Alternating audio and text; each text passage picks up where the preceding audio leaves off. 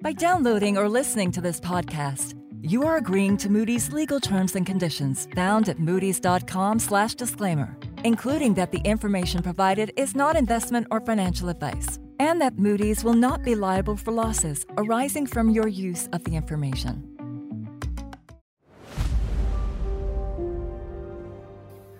House prices surged over the last few years, rising at double-digit annual rates in a number of large economies. We're probably all familiar with the reasons why. The COVID pandemic drove people in search of new areas to live and larger living spaces. At the same time, low mortgage rates and government support helped make home buying easier, while builders just couldn't keep up with the demand. But as interest rates have risen at a rapid clip and economic growth has slowed, prices are falling across advanced economies, and the risks of steeper price drops are growing. So today we asked, what does the end of the housing boom mean for inflation, the economy, and housing affordability? I'm Jennifer Wong, and this is Moody's Talks The Big Picture, where we answer the big questions facing credit markets.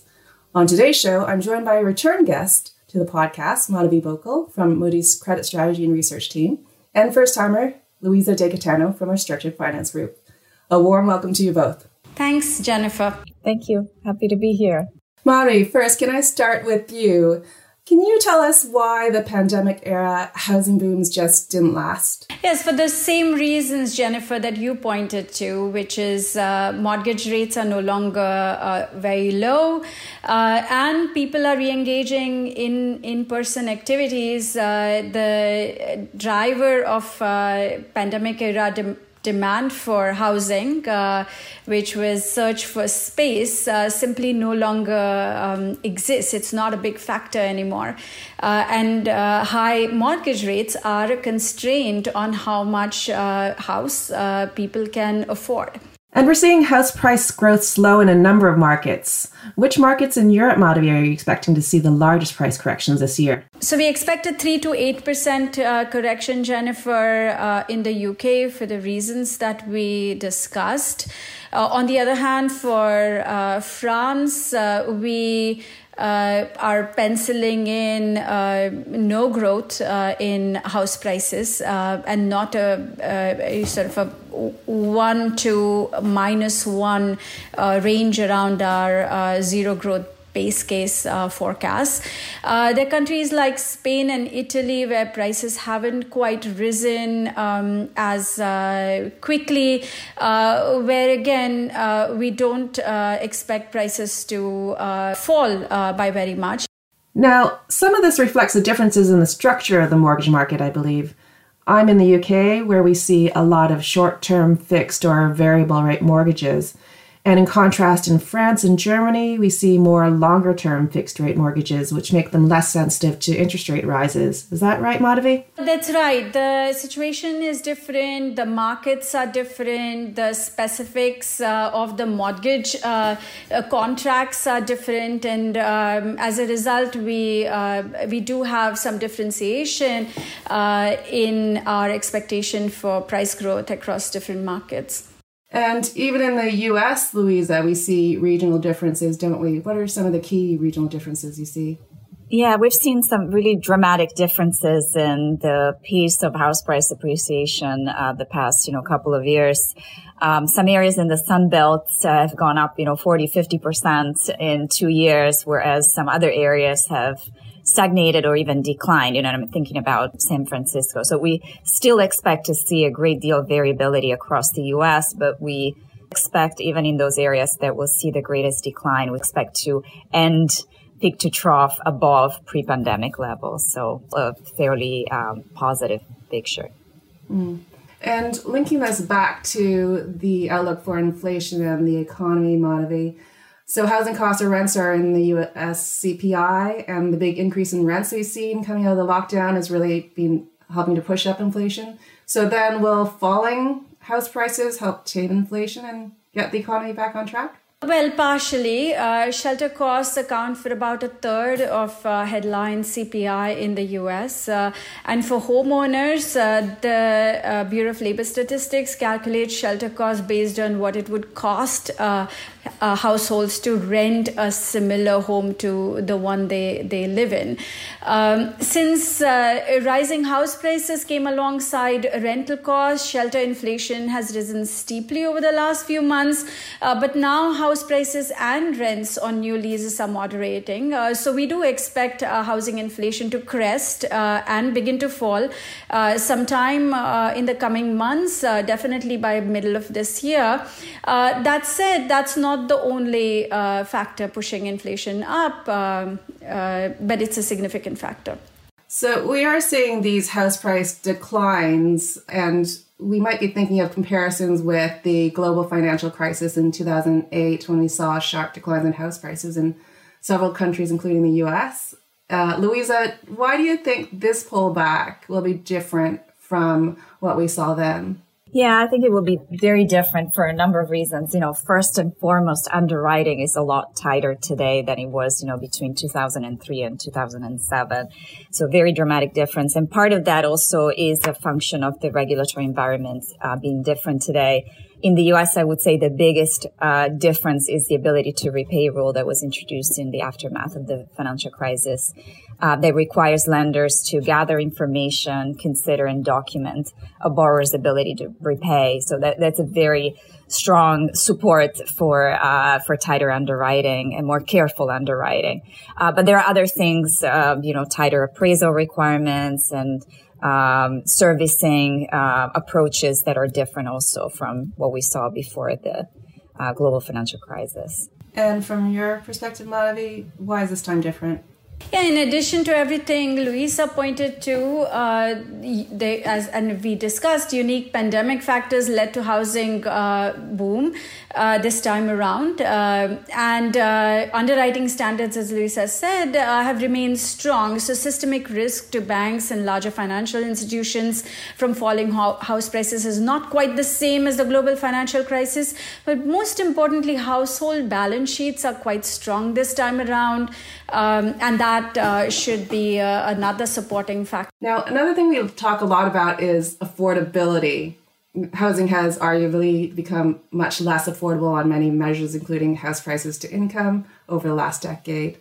Madhavi, now that the housing market is cooling, will this bring some relief to home affordability? So we think affordability will improve, but it will still remain stretched. And even in markets where house prices are declining, high borrowing costs and tighter financial conditions, we think will continue to limit affordability. And so if house affordability still is strained, Louisa, what does that mean for mortgage lending?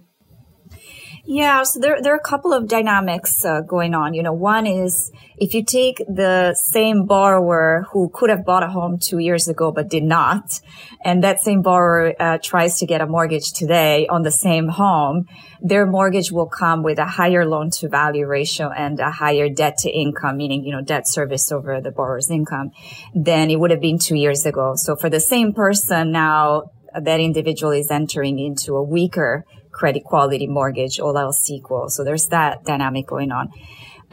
But also arguably lenders could have an incentive to go down the credit spectrum in an environment where volumes have come down, dramatically, about 50%, in terms of total origination volumes between 2021 and 2022.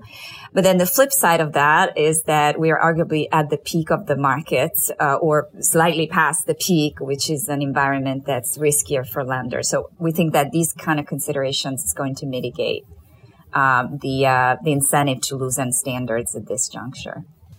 What does this all mean for residential mortgage-backed securities, or RMBS, Louisa? Yeah, so first of all, issuance has plummeted in the U.S. Issuance was down about 30% year over year, 2022 versus 2021. And the last quarter of 2022, it was down 80%, versus a year before. So very strong impact there.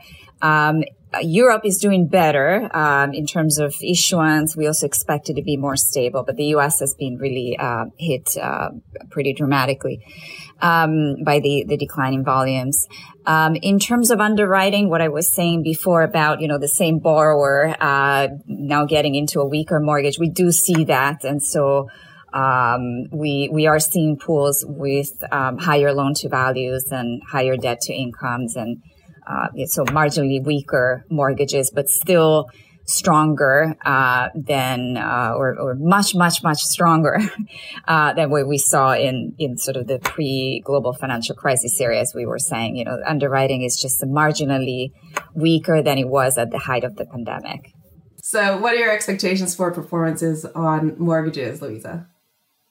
Yeah, so first for the U.S., we are pretty optimistic in the sense that we expect that even in a moderate downturn scenario, mortgage performance is going to be resilient, really for two key reasons. One, what Madhvi was saying before about the rate environment. Everybody who could refi did refi the past 2 years. And so most American homeowners are locked into long-term fixed rate mortgages at very low rates, which is obviously a positive. And the other dimension is that the vast majority of mortgages have strong, you know, positive equity today because of the increase in house prices. And we don't expect that even with, again, a moderate decline in house prices, that's going to change in any material way. So both dimensions support credit quality. Now, Europe is a little different in some respects. So I think similarities, still strong borrowers, strong credit quality, still benefited from house price appreciation. We only expect a moderate decline, but there are some countries, as Madhvi talked about before, that are more subject to the rate reset risk. So there we could see more inconsistent performance. Now, before we end the podcast, I'd like to ask a final question. So what other housing market developments are you watching over the next few years? And Louise, I'm going to start with you. Sure. I would say the cost of climate change is something that I think will impact housing and housing policy going forward. What I mean by that is, first, do the homeowners and lenders really have the tools today to estimate what that cost is going to be? That to me is a big question. And for example, the cost of insurance, you know, who can forecast the cost of insurance over 10 years? And then other dimensions of the cost of climate change, for example, where are we going to choose to build and rebuild, right? And a lot of that is related to migration. And then another question would be who bears the cost? You know, to what extent is that going to be the individual homeowner as opposed to taxpayers, you know, municipalities, states, and ultimately at the federal level, right? Even folks who are not in the areas that are most affected may end up having to bear some of those costs. So I think all of these questions will have a big impact on housing in the future. A lot of questions to think about on climate change. Now, Madhvi, what about you? We will be watching how the overall economic outlook evolves, especially the outlook for labor markets. As we've discussed, Jennifer, interest rates have risen. Central banks are likely to keep financial conditions quite tight, which will influence labor market outcomes, but also temper demand for housing. Madhvi, Louisa, thank you so much for the discussion and for joining today. Until next time, I'm Jennifer Wong, and this is Moody's Talks, The Big Picture.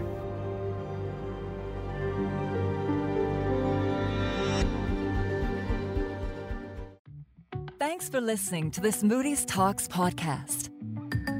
To find out more about the topics discussed, please follow the links in the show notes. You can check out other Moody's Talks podcasts by visiting moodys.com/podcasts.